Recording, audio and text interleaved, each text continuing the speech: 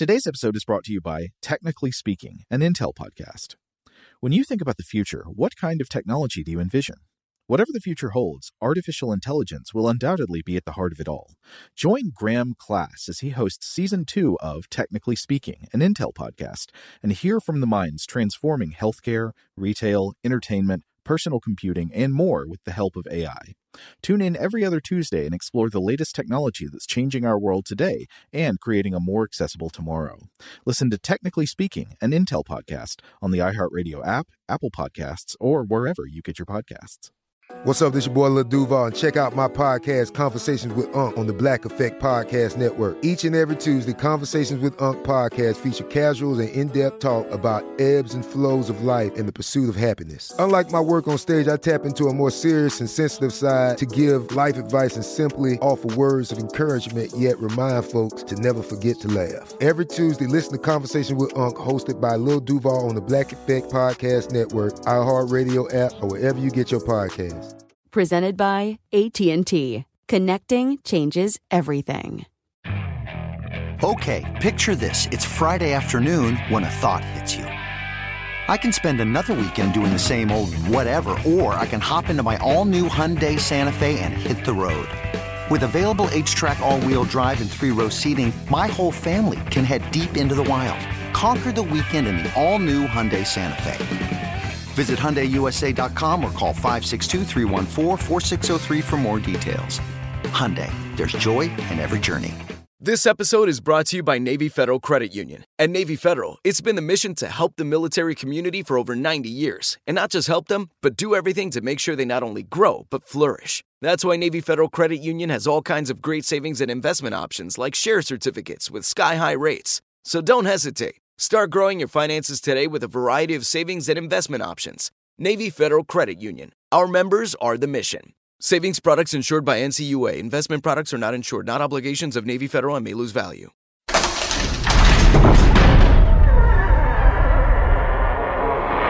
Hey, welcome to Stuff to Blow Your Mind. My name is Robert Lamb. And I'm Joe McCormick, and today's episode is a Vault episode. This originally published on July 2nd, 2020, and it's about eggs. Yeah, I don't remember this one at all.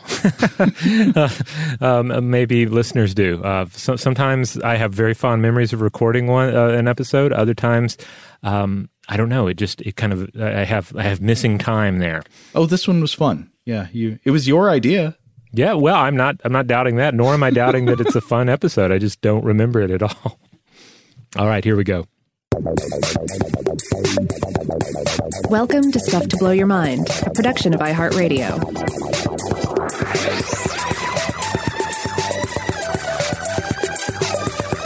Hey, welcome to Stuff to Blow Your Mind. My name is Robert Lamb. And I'm Joe McCormick, and today we're going to reach into a jar of pickled eggs and see what we pull out. Yes, that's right. We are venturing into the egg chamber. This is going to be kind of a potpourri episode, kind of a salad bar episode with multiple curiosities plucked from the vinegar-soaked vat here. And if everyone digs it, perhaps we'll come back and explore more topics along this line. But basically, yeah, we're talking about eggs. And eggs, just in general, are pretty amazing, even in their most mundane form, factoring, into the equation the more familiar examples of reproduction and cuisine. I feel like we need to take a step back and just consider how weird and wonderful they are. They are an organic vessel, a means for biology to leave one being and then develop into another and then burst free of this protective shell or casing that has served as its vehicle. The egg, in a way, makes me think of that quote that we've talked about a couple of times that was in Brian Greene's book about how when we learn to take the water with us out of the ocean, that's like how organisms move to land, like, that we're water bags sloshing around on feet.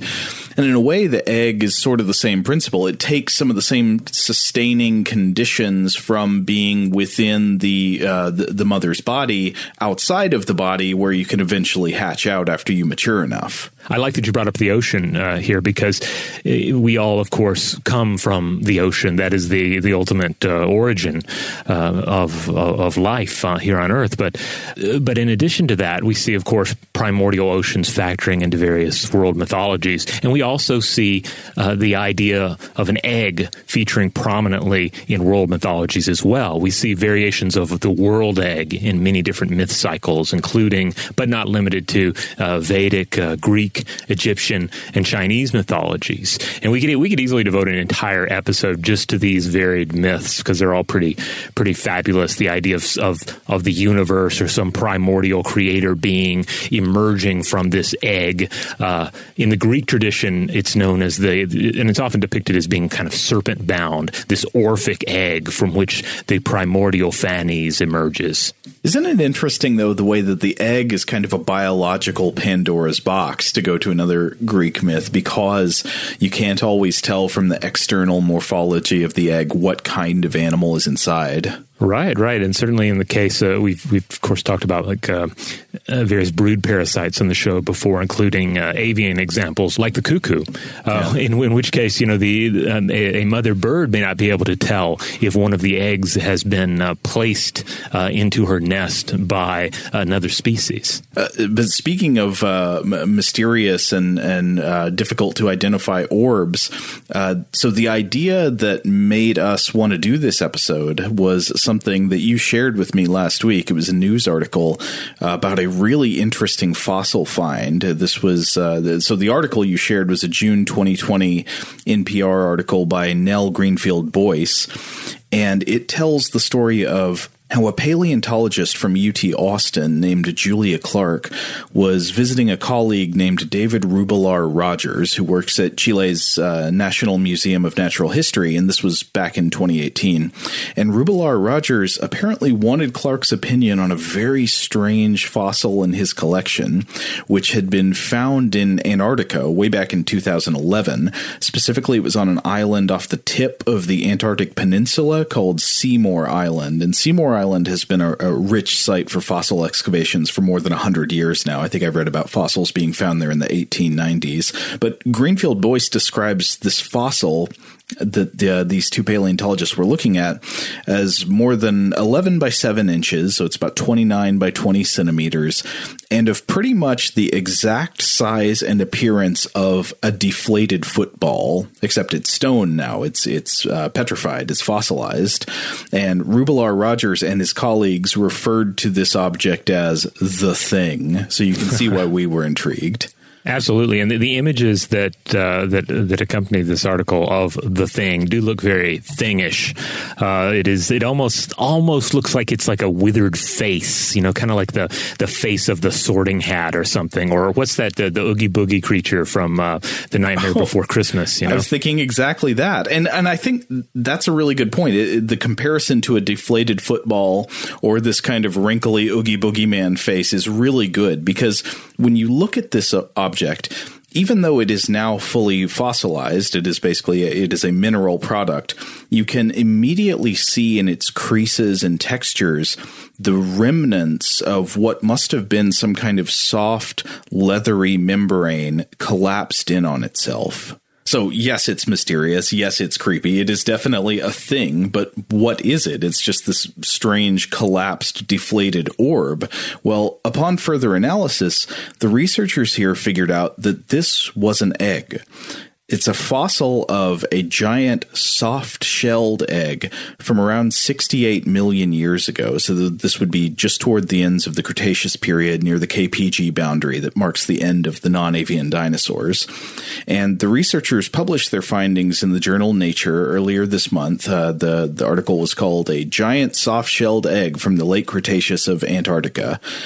And this is now the largest soft-shelled egg ever known to exist. And it's, in addition to being the largest soft-shelled egg, it's the second largest egg of any kind known to ever exist, falling only slightly behind the huge eggs of Madagascar's flightless elephant birds, which went extinct sometime in the past few hundred years. Yeah, we discussed them a little bit in our MOA episodes. Right. But even that was only a little bit bigger than this egg. And the authors conclude that this was probably the egg of a gigantic marine reptile, such as a mosasaur, of which adult remains had been found nearby the same fossil bed. So you find adult mosasaurs nearby there at around the same layer. It seems like this very likely came from a creature like that. And on the importance of this find, Greenfield Boyce in her NPR piece quotes an evolutionary biologist from Princeton University named Mary Caswell Stoddard, who says, quote, "A soft-shelled fossil egg like this is a rare gem. The lack of soft-shelled fossil eggs, which are extremely rare, makes it challenging to flesh out a detailed picture of egg evolution in vertebrates. This discovery helps provide one critical piece of the puzzle." So this is important because it gives us a look at something that we don't often see captured in fossil form, the soft-shelled egg, and it helps us get a better picture of how exactly eggs changed and evolved as dinosaurs evolved over time. Oh, and real quick, if you're out there listening and you're like, okay, mosasaur, which one is that? Put it in Jurassic Park terms for me. Well, in the movie Jurassic World, that's supposed to be a mosasaur in the big aquatic part of the park. Oh, the one that like eats an executive assistant or something? Yeah, the that really horrible scene in the film, where it leaps up and eats this I think otherwise innocent character in the film. Yeah, I remember that was, well, I'm not going to get off on all my Jurassic World beefs, but that scene felt tonally strange. Yeah, I agree. But still, great dinosaur sequence. I just wish she had been more of a villain or something.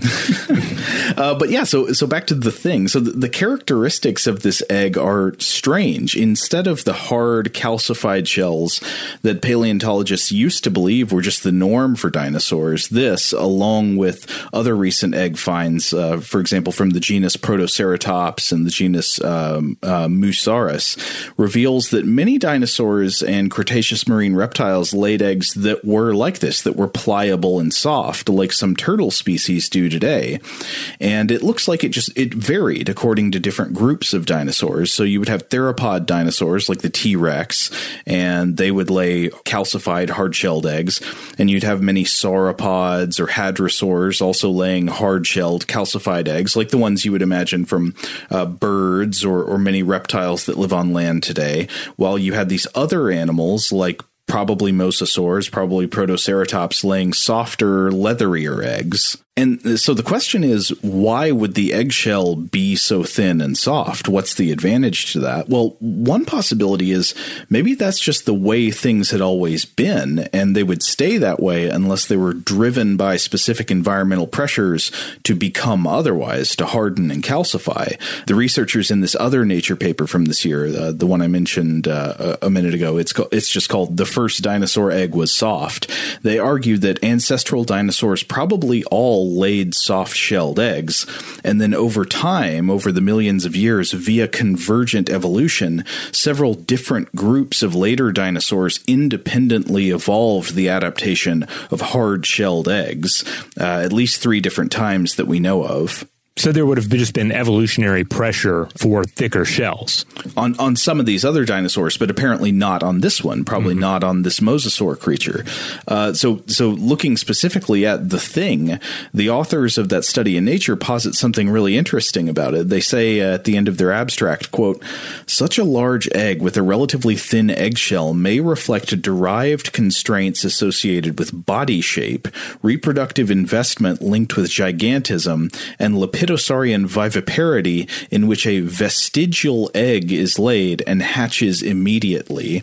So we don't know this for sure, but what they're saying it looks like here is this was very likely a creature that laid an egg, but it was almost a sort of egg-assisted live birth. So you would lay a soft, thin, pliable egg, and then nearly immediately the hatchling would tear out of this egg sac and escape, and then the egg would fall to the ocean floor and collapse. Yeah, all right. Yeah, I think this is making sense here because, you can imagine the world of the mosasaur, like all aquatic worlds. It's probably not a really peaceful place. So that creature, that youngling, needs to be highly developed and just ready to burst out and go, not to sink to the bottom of the muck. Yeah, and this level of maturity at the time of hatching is a theme that we'll come back to a few other times here. Yeah, in fact, our next example of curious eggs from the natural world gets into this a little bit. I want to talk about the eggs of the volcano birds. Ooh, good. So, specifically going to be talking about the Maleo birds of the, you'll find them on the Indonesian island of Sulawesi. And then there's a smaller island named Buton where you'll also find them. And Sulawesi is one of the 4 greater Sunda Islands, actually the world's 11th largest island, I believe. Listeners might remember us from discussing this in a recent episode about archaeological finds there that may push back the earliest date for known examples of hunting scenes in prehistoric art. Oh, yeah. And there was also a question, I think, about whether this same cave artwork in Indonesia depicted therianthropes, right? The idea of theriomorphic or animal-formed humans, and if so, whether that would push back the earliest physical evidence we have of fantasy thinking or supernatural magical thinking in humans. Yeah, so as far as I know, that's still kind of an open question. More research remains to be conducted, but it's certainly exciting. But also, the Maleo bird is rather exciting. I was not familiar with this creature till very recently, but basically it's a chicken-sized bird, and and of course it lays eggs. And one of the important jobs of an egg layer is, of course, to provide for the egg's incubation. Now, in some cases, an egg may basically be ready to go, like we said, the second it comes out. But then other times the egg needs to be cared for. It needs to be incubated a bit longer. And in many cases, a bird is just going to use their own body to incubate the egg. This is the classic scenario of a chicken laying on its eggs. The example of penguins keeping the eggs warm, by their feet, that sort of thing. It's a good energy move because, you've got extra body heat coming off of you, whether you want that or not. Why not put it to use? Exactly. And then it also opens up the door for various additional strategies, such as, again, the cuckoos, brood parasites that don't actually incubate the egg further themselves, but have another bird, another species do it through a mix of mimicry and or threats of violence. Mm-hmm. But then there are also there are sort of environmental engineers, animals that use the environment, that build structures of some kind to help them incubate eggs without having to make a personal time commitment of just sitting on it the whole time. That's right. I mean, it's almost as if the bird were to think back. It's like, all right, what am I doing here? I'm providing heat. Where else can I get heat? So like in Australia, you see the example of the bush turkey, which actually builds a compost pile that incubates the eggs via the heat of microbial decay. Oh, yeah, these things are great. I think some listeners in Australia have actually talked to us about them before, regarding them somewhat as pests for making giant mounds in their yard and things like this. But yeah, the bush turkey or brush turkey, these are examples of these megapode birds they're sort of like the beavers of the bird world. Yeah, and if anyone out there, if you like me, if you have a compost spinner, that sort of thing, you'll notice it does heat up in there. There's a lot of activity going on inside the compost. When my son was younger, he would call it the hot machine. Whoa. And indeed, that's what the bush turkey has done here, is that it creates its own hot machine to incubate the eggs. Yeah, so it makes a big compost pile out of litter and leaf litter and things like that I've read. I think sometimes they can be as big as a car. Like, these piles can be huge. Yeah, they're sizable. I can see why it could be, in some cases, considered a pest, because it just creates a big old heap. But you know what? If you got a heap in your yard, don't be ashamed. Don't be embarrassed. Be proud of your heap. Point it out to your neighbors. Say, check out that heap. That's really cool. It's hot. It's the hot heap. Yeah. All right. So let's get back to the Maleo bird here, which also has a cool pair of solutions to this problem. It depends on one of two options for the incubation of its eggs, either by burying its eggs in solar heated sands. So there's some hot sand over here. I'll put my eggs in there. Solar power will do the rest. Or, and this is the exciting part, burying them in geothermally heated volcanic soils, hot sands adjacent to volcanic vents. Whoa, that's a strategy on the edge. That bird is living on the edge. Yeah. It's pretty amazing. There's some wonderful footage of this as well, and it's almost Phoenix-like, this idea, right, of the egg being deposited in the volcanically heated ground, and then it emerges. By the way, the Malayo's egg is roughly watermelon shaped, and I was reading in a 2017 study from Princeton University that was doing like kind of an overall cataloging of egg sizes and characteristics. They point out that it is the most elliptical of all avian eggs. And the idea here is that the bird may have evolved to become a skillful flyer, and its egg may also have evolved this way to accommodate a streamlined body that is built for instantaneous flight. Now, wait a minute. Would that mean the egg was shaped to accommodate the body of the embryo inside it, or of the mother that's carrying it before it is laid? My understanding is that we're dealing more with the chick, because the chick, when it hatches, needs to be ready to go. Because the whole idea of letting a volcano incubate your eggs, of letting a volcano raise your children, is that you don't have to do anything. When the egg hatches, the mother Malayo is long gone. Right. So the young Malayo, the Malayo chick, hatches and is on its own and ready to fly almost immediately. And this is actually a very special feature of megapode birds generally. The megapode. I was just wondering, actually, everybody I've heard pronounce this word says megapodes, but then I was thinking about the antipodes, and I was like, is it megapodes birds? But I think it's megapodes. Anyway, but yeah, these other birds, like the bush turkey, are famous for having young that are extremely quick to adapt to life, like immediately after hatching. They can run around, they can hunt, they can fly on a dime. All right, on that note, we're going to take a quick break, but we'll be right back with more eggs. Shout out to Astepro for sponsoring this episode and providing us with free samples. Rob, as the local host with allergies here, they sent you some of their nasal spray to treat your allergies. What was your experience like? Yeah, that's right. I always wrestle with the pollen a bit when it rolls in during the spring, so they sent me the little nasal spray. I tried out the product, and yeah, it sure did help me get on top of my symptoms for the day. And it's so fast-acting, it was already kicking in before I left the house. Astepro is a first-of-its-kind nasal allergy spray. It's the fastest 24-hour over-the-counter allergy spray. It starts working in 30 minutes, while other allergy sprays take hours. Astepro is the first and only 24-hour steroid-free allergy spray. Astepro delivers full prescription-strength indoor and outdoor allergy relief from nasal congestion, runny and itchy nose, and sneezing. Get fast-acting nasal allergy symptom relief with Astepro. Go to asteproallergy.com for a discount so you can get Astepro and go today. ASTEPRO allergy.com. Astepro and go. Use as directed for relief of nasal congestion, runny nose, sneezing, and itchy nose due to allergies. Today's episode is brought to you by eBay. eBay Motors is here for the ride. Remember when you first saw the potential? And then, through some elbow grease, fresh installs, and a whole lot of love, you transformed 100,000 miles and a body full of rust into a drive that's all your own. Look to your left. Look to your right. It's official. No one's got a ride like this. There's nothing else that sounds like, feels like, or looks like the set of wheels in your garage. With over 122 million parts, you can make sure your number one ride or die stays running smoothly, so there's no limit to how far you can take it. Brake kits, turbochargers, engines, exhaust kits, roof racks, LED headlights, bumpers, whatever your baby needs, eBay Motors has it.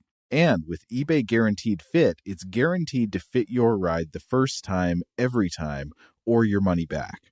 Plus, at these prices, well, you're burning rubber, not cash. Keep your ride or die alive at ebaymotors.com. Eligible items only. Exclusions apply. Today I'm going to give you some straightforward advice on how to deal with naughty kids. How about instead of timeouts, time-ins? Time for you to start paying some bills. I'm JB Smoove, and that was a full episode of my new podcast, Straightforward, inspired by guaranteed straightforward pricing from AT&T Fiber. Get what you want without the complicated. AT&T Fiber, live like a gigillionaire. Available wherever you get your podcasts. Limited availability in select areas. Visit AT&T.com/hypergig for details.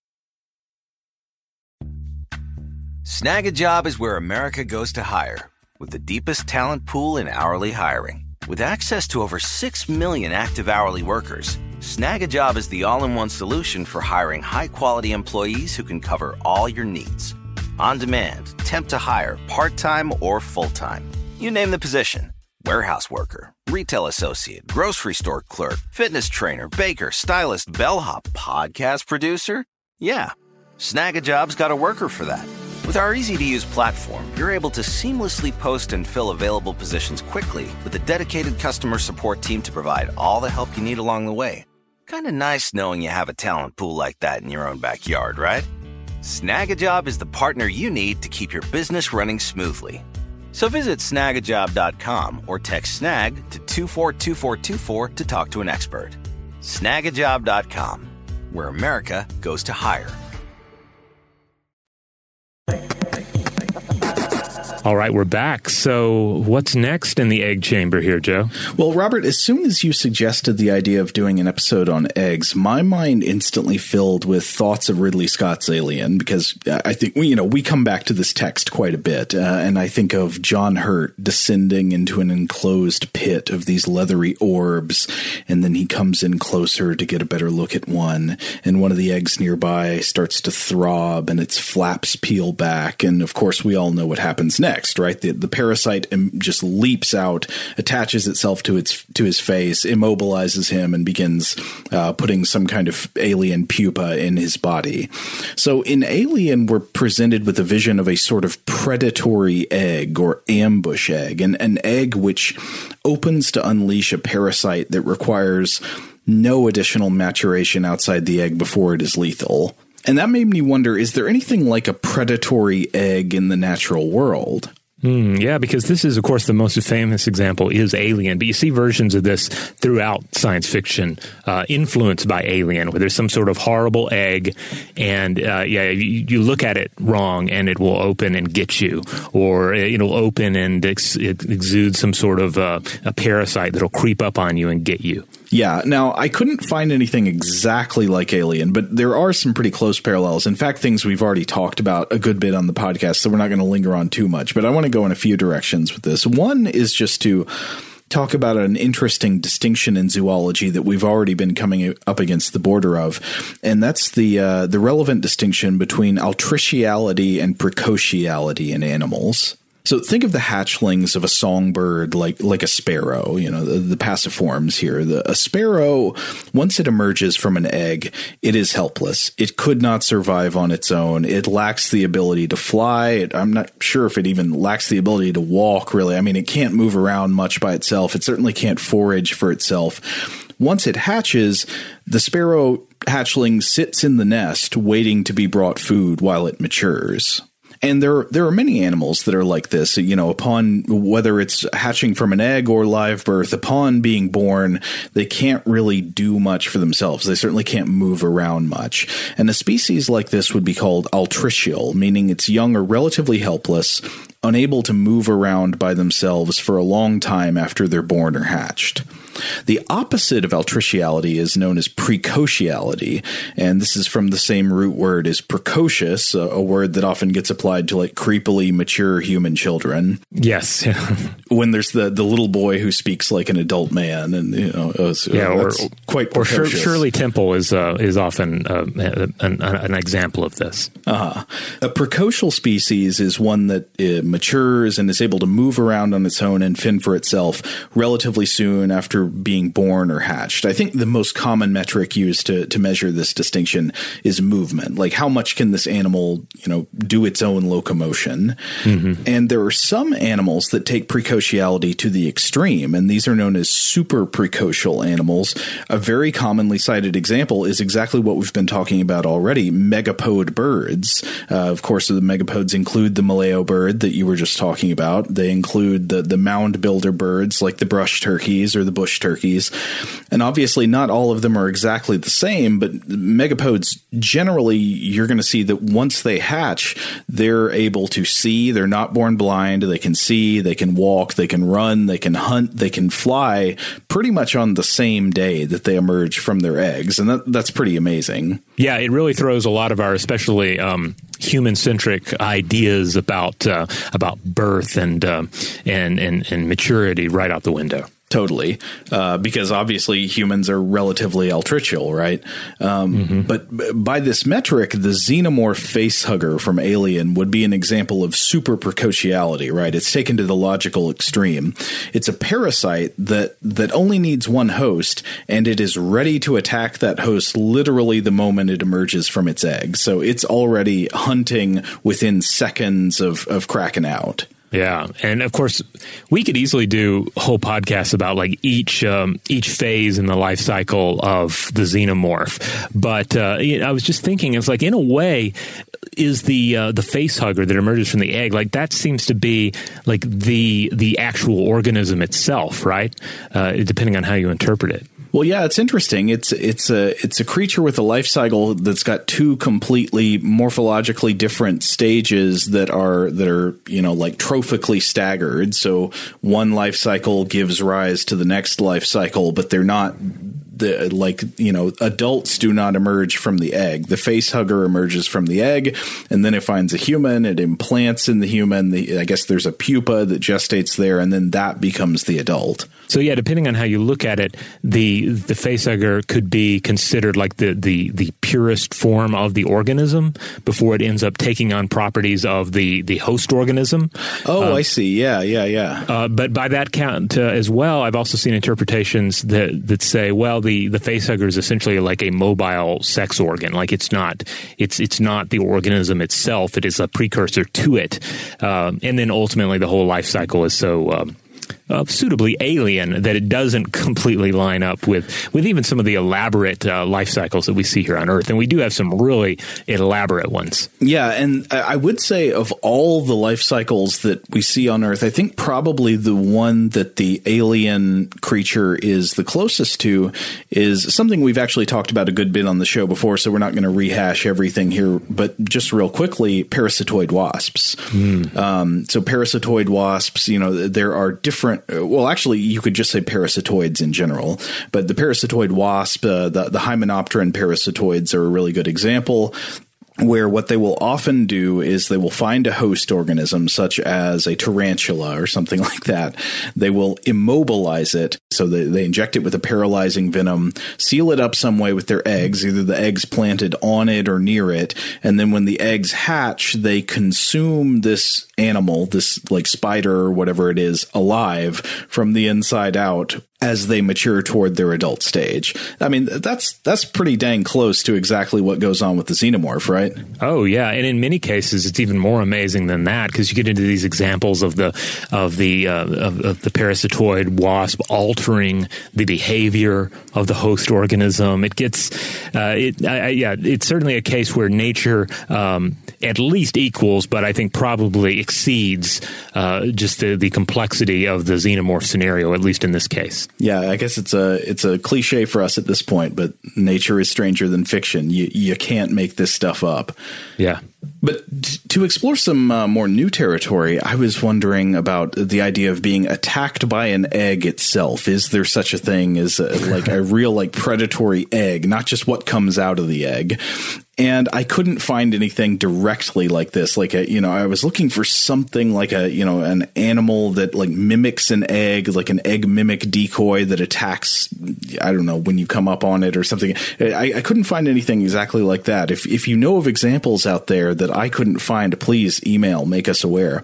But you mean like a creature that pretends to be an egg and then would prey upon something that eats eggs? Yeah. That's what I mean. Mm-hmm. Okay. Do you know of something like that? No, I don't. Oh, okay. I think there's some sort of robot in Teenage Mutant Ninja Turtles, right? Don't they have some robots that look like eggs? I don't know. But if they were turtle eggs, they may very well be soft and leathery shelled instead of hard shelled. Oh, we have just received an update from our producer, Seth, who has been digging into old episodes of Teenage Mutant Ninja Turtles, and he informs us that I am thinking of the Mouser robots, which are not, I think, supposed to be eggs, but do look sort of egg-like. So it's just kind of a coincidence of their design. Yeah, I think Seth told us recently that he's made it to season 46 of the Teenage Mutant Ninja Turtles cartoon. So best of luck to you, Seth, on your turtle journey. But I want to bring it back. Okay, so in terms of being injured or attacked by an egg itself, I did find something. It wasn't active, deliberate violence by an egg, but I did find something here. So I was reading an article in the New York Times from December 2017 by Veronique Greenwood, which was based in part on a series of findings by a couple of acoustics experts named Anthony Nash and Lauren von Blon, who at the time worked at an acoustics firm that was called Charles M. Salter and Associates. Now, what would acoustics experts have to do with eggs? Well, their research, which was presented in early December at the Acoustical Society of America meeting in New Orleans, concerned the physical properties, especially the loudness of exploding eggs. Now, we're just talking about regular chicken eggs here, no Giger-esque insect trap mine eggs or anything like that. Nash and von Blon had been hired as expert witnesses for the defense in a recent lawsuit. Unfortunately, I don't think the real names of the plaintiff or the defendant or the location were ever published. I think that stuff remains confidential, so we only know about it from their research and the reporting on that research where the details were anonymized. And I think the case was eventually settled out of court, so it may remain a mystery forever. But in broad, anonymous outline, the alleged facts of the case were as follows. Plaintiff walks into a restaurant. He orders a hard-boiled egg. I'm assuming he ordered some other stuff too. That would be a pretty strange thing to order at a restaurant by itself, but the egg is the important part here. They bring him his hard-boiled egg. He bites into the egg. Upon being pierced by the plaintiff's teeth, the egg explodes. As in, it literally explodes, resulting in what the plaintiff claimed were severe burns and actual hearing damage from the volume of the explosion. Now, when I first read that, I was like, what? Could that be real? I'm having a hard time imagining it that really happened, but you can use the old YouTube and see for yourself. Unless there are a bunch of like coordinated egg explosion hoaxers all doing homebrew video manipulation or special effects, exploding eggs are absolutely a thing, and they can actually be done very easily if you involve one crucial piece of technology, and that is the microwave oven. Oh, but of course, yeah. So perhaps you yourself have at some point tried to cook a whole intact egg, shell on, inside a microwave. And if so, I would not be surprised if you have detonated an egg bomb yourself in this way. Microwaving a whole egg often results in a big pop and a gooey mess. But sometimes a microwaved egg, especially a microwave reheating of a previously hard-boiled egg, can result in an egg that holds together through the cooking. So you can microwave it for however long. You take it out of the microwave, but if you disturb it in just the wrong way, say by piercing it with a fork or with your teeth, it suddenly explodes with a pop, a real like loud sound like a firecracker, and hot egg pieces go everywhere. And we know this is possible just from publicly available video evidence. People are, messing around with this in their houses all the time, apparently. But how often does this happen? What are the physics underlying it, and how dangerous is it? Yeah, because, obviously it makes sense that an egg could pop. You could have pressure built up in there. In fact, Willie, we use an egg cooker in the house a lot, and they have that spike in the middle that you're supposed to use to make a hole in the shell of the egg before you cook it, which I always assumed was to keep it from bursting or even exploding. Now, I was surprised about the idea that it could allegedly cause hearing damage, the idea of a bursting egg. I would imagine it would be just kind of a popping situation. Right. The hearing damage was alleged by the plaintiff, and we'll try to get to the bottom of that. But so what did their research consist of when they were looking into this? Nash and von Blon's research first tested actual eggs using the same reheating method that was supposedly employed by the restaurant that was the defendant in the lawsuit. So you would take a previously hard-boiled egg and you'd reheat it by microwaving it for 3 minutes in a water bath. Now, the researchers here did admit that after several explosions coated the inside of the microwave with egg gunk, they realized they needed some kind of permeable containment device. So they came up with the addition of like a nylon stocking type casement for the egg. But with this in place, they repeated the experiment with about 100 eggs, taking the temperature of the water bath and taking the temperature of the egg itself each time by piercing it with a meat thermometer. And when the eggs were done microwaving, they did the piercing. They would take it out, put it on the floor, and stab the probe of the meat thermometer in to take the internal temperature and to see if piercing the egg would cause it to explode. And what they found was that some eggs did nothing. Some exploded inside the microwave while cooking, but of the 100 eggs, roughly, they found about 1/3 survived the reheating itself, only to explode on the outside of the microwave once poked with the thermometer. So I think it's pretty conclusive. The explosion thing, like rupturing a microwave heated hard-boiled egg, absolutely can cause it to blow up. That just happens. Mm-hmm. And it looks like it happens roughly about 1/3 of the time. But of the ones that did explode, the loudness of the explosion at its peak was between 86 and 133 decibels at a distance of 12 inches from the egg. And Nash compared this to, at the upper end, the 133 decibels, he compared it to the loudness of something like a chainsaw, which is, loud, but not usually a source of hearing damage on a short time of exposure on its own. And based on this reasoning, Nash claimed that actual hearing damage from an exploding egg was not impossible, but that it was unlikely. Though at the same time, I think it is worth noting that these scientists were hired by the defense in the trial to be expert witnesses for that side. So not impugning their reputation, but it is worth noting the interests involved. Yeah, so we might need to take this particular egg study with a grain of salt, maybe a little pepper, a little mustard if we so desire. Yeah, some gherkins, definitely. But realistically, I guess it sounds like it would be loud enough that if you just heard exploding eggs all day, it could hurt your hearing, but maybe not just one going off.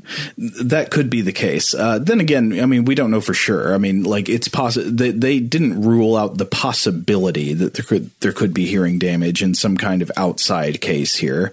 But the standard, the average loudness of the explosion, they thought probably would not hurt your ears if it just happened one time. But that's not to say this is fine. I mean, you would not want to bite into one of these eggs. I think burns are obviously why that could happen. And just generally anything exploding inside your mouth, I'd imagine even could just probably startle you enough that you might get whiplash or something like that. I mean, that's, biting into something that explodes is a horrifying idea. Yeah, and I do want to drive home here. If you're out there and you're listening to this and maybe you're stuck in your house and you're a little bit bored, do not experiment with exploding eggs. Just have an egg for breakfast maybe and think about this. But yeah, don't try and make eggs explode just because you heard about it on this show. Right. And so there's a more interesting question, though, that we still haven't solved, which is why would the eggs explode at all? You can kind of imagine like, okay, the heating, the buildup of pressure and steam as it could cause it to explode while it's cooking inside the microwave. Why is it that there's this pattern where about 1/3 of the eggs that they tested out here didn't explode while cooking, but did explode once you poked them with something? That's right. Yeah, it would seem like they would reach because again, coming back to my experience using an egg cooker is, okay, we poke the hole in the top of the egg with the spike so that it doesn't rupture, I guess. And then some of the time you see egg content has been pushed up through the hole that we created, and other times it is not. So maybe, and I've never analyzed it enough to say that it's happening 1/3 of the time or whatnot, but maybe that's what we're talking about here, the same situation. Could be. Now, so one thing found by Nash and von Blon was that when they measured the temperature of the water bath that the egg was sitting in while it was microwaved, and then compared that to the temperature inside the egg, specifically of the yolk, there was a big difference. Of course, the water bath was limited to 212 degrees Fahrenheit or 100 degrees Celsius. This is the boiling point of water. We know that, at that temperature, water doesn't really heat up beyond that because it equalizes with the vapor pressure around it. So additional energy put into it goes into boiling off more and more of the water into steam. But the yolk was significantly hotter than the boiling point of water. It was there was an average of 22 degrees Fahrenheit of difference between the water and the yolk. And yet the yolk has a significant amount of water in it. By some estimates, a chicken egg yolk it's something like 50% water. Ah, okay. Now we're getting somewhere. Yeah. Well, of course, in addition to lots of proteins and fats and stuff. And so Nash's hypothesis about the explosion is that the microwaving process somehow superheats little pockets of water inside the egg yolk beyond the boiling point of water. Now, there can be a couple of ways that water becomes superheated and then flashes suddenly into steam. One way is when water is heated in a microwave with an absence of what are called nucleation points. Nucleation sites are just little places where bubbles can form naturally that allow the water to begin to convert into steam. And this is why you might have been advised to put a little wooden coffee stirrer or something like that in a mug of water if you're heating it in the microwave. There have been occasions where people have gotten burns by microwaving water, especially in very smooth, clean containers. And I've read also, especially when you repeatedly microwave the same container of water without stirring it or touching it. There can be cases where the water just gets hotter and hotter, but it can't boil because there are no sites where this hot mass of water is able to start forming bubbles. And in these cases, the water can become hotter than its boiling point, but it looks perfectly calm until it's disturbed in some way that suddenly does provide nucleation points. This could include jostling the container, inserting a spoon or sugar or something like that. The superheated water can then quite suddenly flash into steam and explode. But another way that water can become superheated and flash suddenly into steam is changes in pressure. Remember the principles illustrated by a pressure cooker. The normal boiling point of water is determined by atmospheric pressure. So you can actually change the boiling point of water just by going up or down in altitude. If you go higher in altitude, up a mountain, water converts into vapor easier at a lower temperature, and this lowers the boiling point of water. So a boiling pot of water on top of a mountain will be cooler than a boiling point of water at sea level.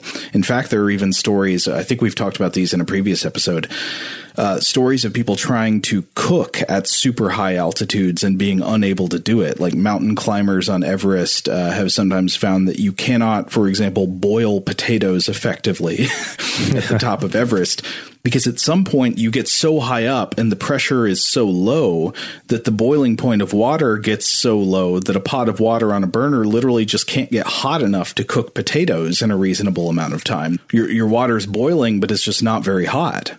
Conversely, if you increase the pressure on a cooking vessel by sealing it tight with a lid and a safety gasket and all that, you can actually raise the boiling point of water, allowing water to get a lot hotter than it ever would in a pot on the stove where it can just evaporate normally. And this cooks your food faster. This is the principle behind a pressure cooker.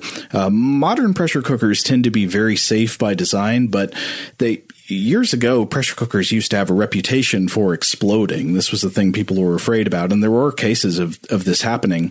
You can see why they could be dangerous in principle, because it's contents under pressure, and it's a bunch of superheated water. If suddenly exposed to reduced pressure, that water would try to convert from liquid water into steam really suddenly in a kind of explosive instant.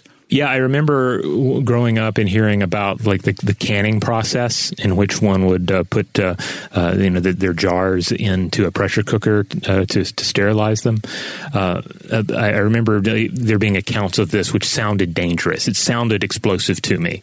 I don't know to what extent there was actually some sort of cautionary tale involved in the telling of it, but I got the sense that cooking with a pressure cooker had some sort of inherent danger to it.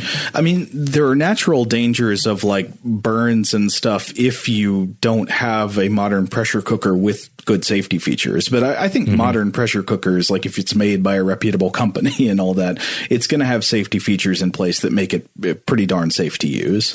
Oh yeah, we use one all the time for various rice dishes and whatnot. Great for lentils. Yeah. But anyway, so back to the pressure issue. I think this is what Anthony Nash is sort of hypothesizing is happening inside the yolk of an exploding egg. While an egg is being microwaved, it's got this protein matrix inside the yolk that becomes hotter than the boiling point of water. And this protein matrix is holding all these little pockets of water trapped inside. These pockets of water become superheated beyond the boiling point of water. And when the egg is pierced, these little pockets of superheated liquid water can suddenly boil. They flash into steam very rapidly, causing the egg to explode in the process. Now, I don't know if Nash's hypothesis about the cause of the exploding eggs is correct. I can't judge for sure, but it seems pretty plausible to me. And I think it's a pretty clear indication that microwaving hard-boiled eggs is not a very good idea. You know, if you've got cold hard-boiled eggs, why not just eat them cold or make egg salad? Yeah, don't risk the explosion. However, all this talk, we're talking about the pressure inside the egg and changes to the pressure and atmospheric pressure. It does make me wonder, could you have a scenario where you're, say, venturing aboard a derelict spaceship and you're encountering the eggs of another species? Who knows, under what atmospheric conditions they were originally laying? Good point, yeah. Yeah, and then what happened, where they put on a ship with an entirely different pressure, and then maybe that pressure went away. Maybe the people now discovering it bring it back to their ship, and there's a different air pressure scenario going on. Could you end up with an explosive alien egg along those lines? I'm going to rule it physically plausible but unproven. Okay. All right. Well, on that note, we're going to take one more break. But when we come back, we have a couple of more eggs for you. Today's episode is brought to you by eBay. eBay Motors is here for the ride. Remember when you first saw the potential? And then, through some elbow grease, fresh installs, and a whole lot of love, you transformed 100,000 miles and a body full of rust into a drive that's all your own. Look to your left. Look to your right. It's official. No one's got a ride like this. There's nothing else that sounds like, feels like, or looks like the set of wheels in your garage. With over 122 million parts, you can make sure your number one ride or die stays running smoothly, so there's no limit to how far you can take it. Brake kits, turbochargers, engines, exhaust kits, roof racks, LED headlights, bumpers, whatever your baby needs, eBay Motors has it. And with eBay Guaranteed Fit, it's guaranteed to fit your ride the first time, every time, or your money back. Plus, at these prices, well, you're burning rubber, not cash. Keep your ride or die alive at ebaymotors.com. Eligible items only. Exclusions apply. Today I'm going to give you some straightforward advice on how to deal with naughty kids. How about instead of timeouts, time-ins? Time for you to start paying some bills. I'm JB Smoove, and that was a full episode of my new podcast, Straightforward, inspired by guaranteed straightforward pricing from AT&T Fiber. Get what you want without the complicated. AT&T Fiber, live like a gigillionaire. Available wherever you get your podcasts. Limited availability in select areas. Visit AT&T.com/hypergig for details. Snag a Job is where America goes to hire, with the deepest talent pool in hourly hiring. With access to over 6 million active hourly workers, Snag a Job is the all-in-one solution for hiring high-quality employees who can cover all your needs. On demand, temp to hire, part-time or full-time. You name the position. Warehouse worker, retail associate, grocery store clerk, fitness trainer, baker, stylist, bellhop, podcast producer. Yeah, Snag a Job's got a worker for that. With our easy-to-use platform, you're able to seamlessly post and fill available positions quickly with a dedicated customer support team to provide all the help you need along the way.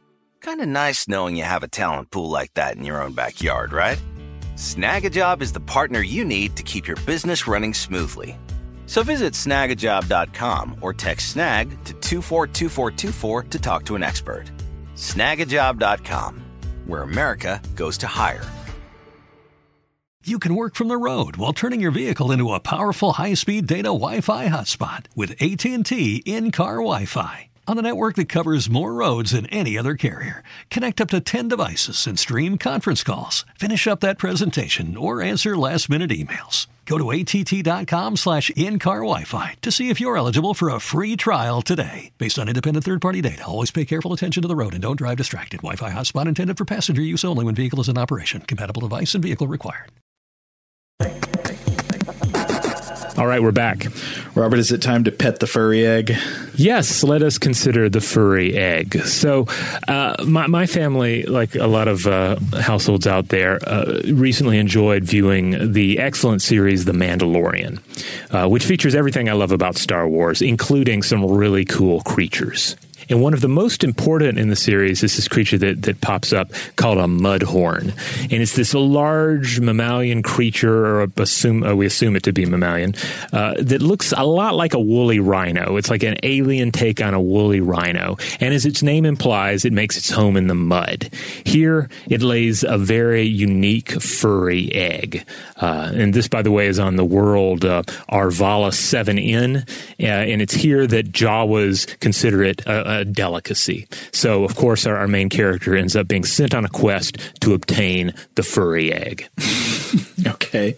I still haven't seen this, but this sounds good. Yeah, well, you're in for a treat with this one. I know Baby Yoda. So we've got furry eggs and Baby Yoda. What are they just trying to like cute you to death? Oh, well, I mean, I think cute is an important part of Star Wars. You got to have a cute element in there, and I think anyone who disagrees with me on that is wrong.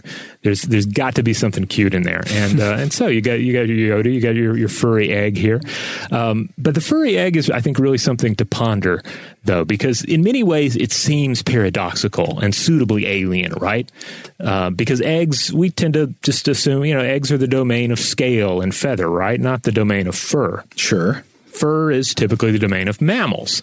But of course, the mammalian world is not entirely devoid of egg layers because, of course, we have the monotremes. Ah, that's right.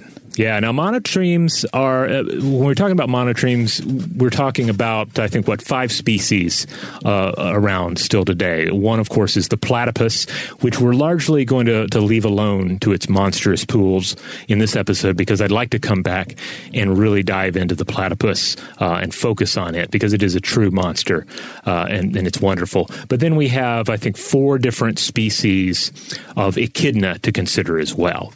So monotremes are thought to have diverged from other mammals roughly 190 million years ago, though there's still a lot we don't know about them and their connections to other mammals. But among their most notable features is their egg laying. Oh, and incidentally, the name Echidna, we get that from the Greek mythological figure Echidna, who is sometimes described as the mother of monsters, and who is often depicted as having like a half snake, half human body. Therefore, she embodies both mammalian and serpentine aspects.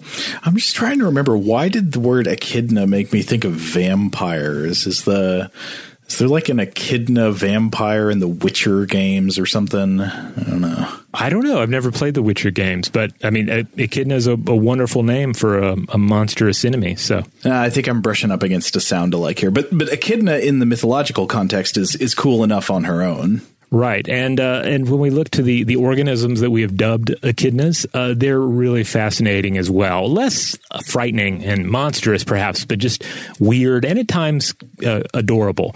So I was reading a few different sources on this, one of which is an excellent little article from the New York Times in 2009 titled "Brainy Echidna Proves Looks Aren't Everything." And the author, Natalie Angier, has this wonderful little paragraph describing their reproduction. Quote, "Reproductively, monotremes are like a VCR DVD unit, an embodiment of a technology in transition. They lay leathery eggs, as reptiles do, but then feed the so-called puggles that hatch with milk drizzled out of glands in the chest rather than expressed through nippled teats, and sometimes so enriched with iron that it looks pink." Whoa. Man, I'm still reeling from that VCR DVD unit comparison. It makes me think this should have been the subject of a Fast and the Furious movie, like they're trying to hijack a truck full of echidna. Well, they're weird looking creatures. First of all, that iron-enriched milk that's, I'm assuming, coming largely from their diet of ants and termites. So they're voracious ant and termite eaters. And they're just look up a picture of one because they're really neat. They have this specialized snout, clearly evolved to enable them to pursue their main prey. And then they have these just pudgy, spiny bodies. They're absolutely weird and adorable looking. And if you look up images of an echidna puggle, of a baby echidna, it is just even weirder and more cuddly. They're like little bean bags with snouts. I believe the adults are spiny, aren't they? Are the young also spiny? No, as we'll discuss, the young are born, or rather hatch, without spines and then develop them later. Okay. But the adults definitely have spines for their protection. Now, to come back to the pink milk, I was looking at a 2008 Harvard University study that claims that the echidna might have simply evolved away from suckling due to the demands of its specialized mouth parts and its specialized diet. So, not necessarily a case here where the echidna is like predates suckling, but rather might have evolved away from suckling as a means of carrying out its diet. Yeah, maybe a mouth made for devouring ants is not ideal for this way of getting milk. Yeah, exactly. More for lapping. Yeah. So let's talk about the eggs a little bit. So the eggs of an echidna, I want to be clear, are not furry. The echidna is, of course, covered with spines, but also coarse hair. So this is still not a case of a furry egg. The egg is leathery, and 22 days after conception, it is deposited directly into the female's pouch. And after 10 days of gestation in the pouch, the puggle busts through that leathery shell with a reptile-like egg tooth, and then remains in the pouch for another 45 to 55 days, continuing to develop in major ways such as growing out those defensive spines. And I highly encourage everyone to look up video footage of this. I found a great echidna hatching video that's easily found on YouTube from, I want to say it's from the 70s or maybe the 50s. I can't recall. It's older footage, but you get to see one of these little puggles, and it's pointed out that the puggle is so immature, so translucent, so helpless that after it has stuffed itself with milk, you can see the milk inside of it through its translucent pink body. Whoa, that makes me think of the honeypot ants, where you can... It does look a lot like that. It's just so immature and helpless at that point. I was thinking it's kind of like a translucent gusher candy, but with echidna milk in the middle. Wait, didn't we also compare the honeypot ants to gushers? I guess we did. We just got gushers on the brain here. Yeah. I don't even know if they still make gushers, but God, that is the most malevolent candy of all time. I don't know. Now that I'm thinking about it, do you think gushers, they have that kind of popping liquid filled, maybe they're supposed to be like eggs, children want to gobble up the eggs of some strange purpley fruit-scented creature, and that's what gushers are for. I don't want to know what happens if you microwave a gusher. No, I'm sure it's been done. Certainly do not try it on our account, though, if it hasn't been done. Don't ever microwave anything because you heard us talking about something. A blanket statement, all liability erased. Yes. Follow the instructions for heating anything in the microwave. Okay, so back to monotremes. So there were once hundreds of monotreme species, and the largest that we know of was one that is known as Zyglosis hacketi, and it would have been about a meter long and weighed about 30 kilograms, so about 3.2 feet long and weighing 66 pounds. I've seen some images here. I included one in our document, Joe, where you can see about how big this would have been, and it would have been like, I don't know, what would you say, like a very large, plump dog? Yeah, that sounds about right. A spiny bulldog. Again, not a furry egg, but in a way close to a furry egg. Okay. But I will add that there is perhaps another possibility for furry egg hunting in nature. Certain moths are often described as being furry. Granted, we're dealing with something different than what you would encounter on your pet dog or your pet cat. But these moths, such as the gypsy moth, will actually cover their eggs with a coating that contains that quote-unquote fur. So, that might be one way to tackle the problem. I suppose the idea of an egg naturally being insulated with a layer of hair isn't completely crazy, but I don't think we see it. And most examples we see entail a stronger reliance on the parent's body or efforts by the parent to secret the egg away in a warm place. Yeah. All right. And for our final egg exploration or exploration here today, I thought we might consider the idea of the God in his egg. Okay, let's do it. So we've mentioned this entity on the show before, and Joe, you might even remember it. I think he came up in one of our episodes.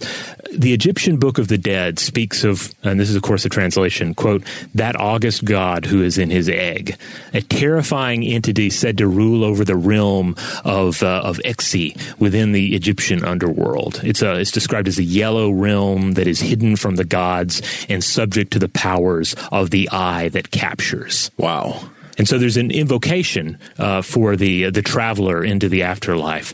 They would say, "Hail to you, you august God who are in your egg. I have come to you to be in your suite so that I may go in and out of Ixi, that its doors may be open to me, that I may breathe the air in it, and that I may have power through its offerings." Okay, so you got to prostrate yourself before the egg. Yeah, this weird, something about this idea, it comes back to this paradox of that is often inherent in the egg. What is the egg? Things that emerge out of the egg. But here, especially the paradox of a thing that is post-egg and pre-egg at once, the thing that never emerged from its egg and yet is a complete being in some form. Like it is a god, but it has not hatched, and it somehow has the powers of an entity that is, that is fully powerful. Yeah, I mean, the egg is in many ways the archetype of potential. Yeah. So again, the august God in his egg. Terrifying, weird, almost impossible to behold. But it also does bring to mind, I don't know if you remember this character, but there's a character named Sheldon who was featured in Jim Davis's U.S. Acres cartoon, and this showed up on Garfield and Friends. Rachel and I were just talking about U.S. Acres the other day. I don't remember why it came up, but we both remember having this feeling where you'd be watching Garfield, and then it would go to this other thing, this farm thing. And I remember having this feeling like, when is this going to start making sense? And I don't think it ever did. Yeah, you would get Garfield, and then you would get U.S. Acres, and then you would get a little more Garfield. It was I think they called it like an ABA format. Uh-huh. But U.S. Acres had a whole host of characters, your typical farm characters. But one of them, the one that really made it memorable, was that you had Sheldon, who was a chicken that was still in its egg. It was just an egg, like a walking egg, an egg with two chicken legs emerging from it. Mm-hmm. And there are other takes on this out there. There's a wonderful children's book by Minnie Gray titled Egg Drop, and it features an egg that wants to fly. And I don't recall if it actually has legs, but it certainly has like a will of its own, and it wants to do things, and it thinks it can do things that a hatched chicken, a fully developed chicken, should be capable of. That's a funny symbol. I mean, we all have the experience in childhood of wanting to do the things that adults do, not understanding why I can't do that yet. And in a lot of cases, the reason is intellectual and emotional maturity. You don't have that level of brain responsibility yet to be an adult. But the egg is a different thing, right? Because it doesn't have limbs and it can't move around on its own. Yeah, exactly. And that's roughly kind of the idea that Minnie Gray explores in this excellent book, which also, by the way, has some principles of aerodynamics involved in it. So I wouldn't say that it's a science book, but it has a little science sprinkled in it, and it has wonderful illustrations. Oh, okay. Now, for our purposes, though, in the natural world, the prospect of an animal simply never leaving its egg is certainly fascinating. It's paradoxical to a magical degree. It's kind of like the Ouroboros serpent consuming its own tail, right? Mm-hmm. But while we don't see examples in the natural world where an egg lasts forever, like the egg is the final form, we do see examples where the egg phase lasts for a pretty long time. Oh, yeah. I guess I've never asked this specific question before. What is the longest egg incubation period in nature? Yeah, like just to come back to Alien, right? Mm-hmm. There's the open question in that movie is like, how long have these eggs been here? You know, it sort of implies like thousands of years or something. Yeah, long enough for the engineer up there on the seat thing to rot and become a mummy. But yeah, when we look to the natural world, there's some pretty startling examples. Probably the most startling that I ran across is the deep sea octopus, Granelodon boropacifica. And it has been observed to brood its eggs for 4.5 years or 53 months. Wow. And to put that in a proper frame of reference, that's compared to the typical 1 to 3 month brooding time for shallower water octopus species. That's unbelievable. I mean, so an egg can't defend itself. So that would mean an egg has to either just survive on its own or be protected for 4.5 years before it can hatch and at least have like escape behaviors. Exactly. And that's exactly, and what we see with the octopus is a mother caring for the eggs, looking after the eggs. And of course, one of the curious wrinkles here is that typically the mother does not eat during this period. Like she has deposited the eggs, and now her only purpose in life is to protect them and to ultimately die protecting them. Like she's not going to eat. They're going to hatch. And then when they're gone, she is going to die. Wow. So with the deep sea octopus, this 4.5-year brooding period in which she looks after them, this is apparently the longest brooding period of any known animal. I was reading about this in a study by Robinson et al. Published in PLOS One in 2014, and they go into greater detail on this. You can find the whole study online. But the two key factors they say here are low temperature, because, of course, it's the deep sea, and this means slower metabolism. We see other examples of this in other organisms in terms of just slow metabolism and low temperature. But then also key here is the selective advantage of producing highly developed hatchlings. So it comes back to the idea that once they hatch, they're ready to go. They're well cooked, ready to move. The clutch size of the deep sea octopus is quite small compared to other octopus species. So there's ultimately this focus on quality over quantity. Instead of it being a situation where, like, let's get some baby octopi out there. A lot of them are going to get eaten, but some of them will slip by. No, this is instead, let's focus on a smaller bunch of octopus young that all have a very strong fighting chance. And while this might be a familiar tactic to, people thinking about mammals and birds and stuff, this is the less common choice for organisms that live in the ocean, right? I mean, marine organisms are very often just sort of spamming with eggs. I mean, like there's tons of production of offspring with very little investment in each individual one. Yeah, it's usually, generally when we're talking about the cases that buck the trend, we're of course dealing with something like a whale, a mammalian species that return to the water, or we're dealing with really interesting examples from the shark world. Yeah. But this is the octopus. So the researchers stress, though, that this is a pretty abundant deep-sea species. So it's not like we've necessarily found a true rarity in the natural order of things. It just seems like a rarity because we don't understand deep-sea ecology well enough. Interesting. And the other side of it that they point out is, again, octopus mothers generally don't eat during their brooding. So it would seem to be the case that this mother does not eat for 4.5 years.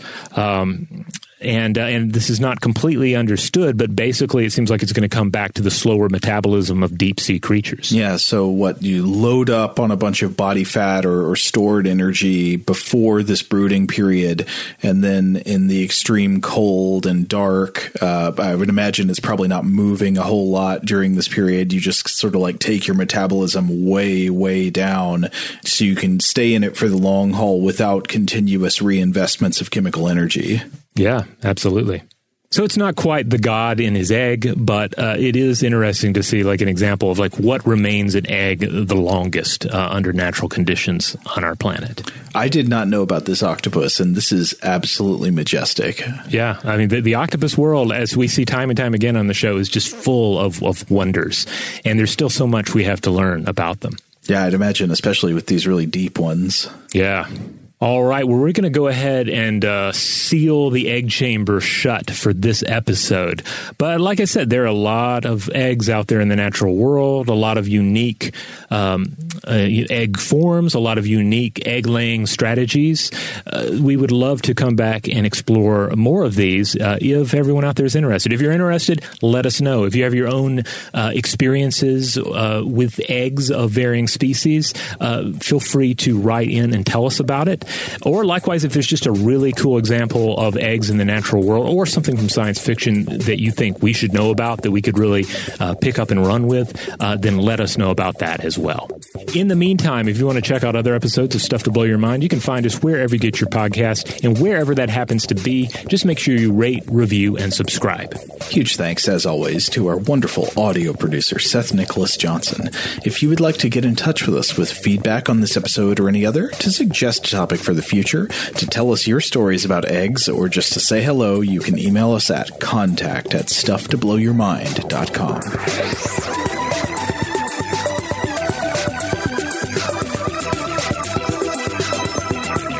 Stuff to Blow Your Mind is a production of iHeartRadio. For more podcasts from iHeartRadio, visit the iHeartRadio app, Apple Podcasts, or wherever you listen to your favorite shows.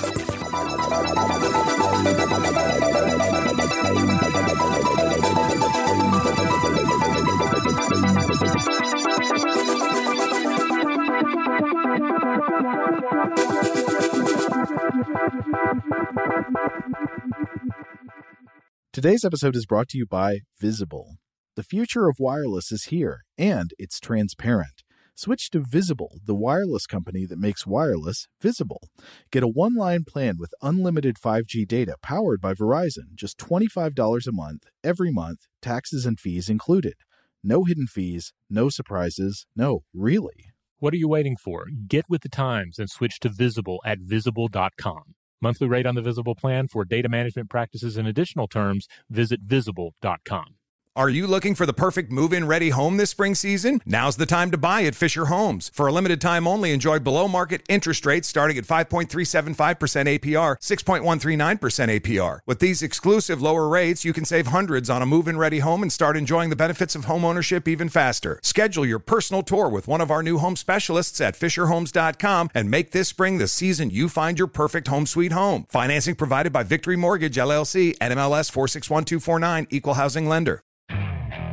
Okay, picture this. It's Friday afternoon when a thought hits you. I can spend another weekend doing the same old whatever, or I can hop into my all-new Hyundai Santa Fe and hit the road. With available H-Track all-wheel drive and 3-row seating, my whole family can head deep into the wild. Conquer the weekend in the all-new Hyundai Santa Fe. Visit HyundaiUSA.com or call 562-314-4603 for more details. Hyundai, there's joy in every journey. Rev up your thrills this summer at Cedar Point on the all-new Top Thrill 2. Drive the sky on the world's tallest and fastest triple-launch vertical speedway. And now, for a limited time, get more Cedar Point fun for less with our limited-time bundle for just $49.99. Get admission, parking, and all-day drinks for one low price. But you better hurry, because this bundle won't last long. Save now at cedarpoint.com.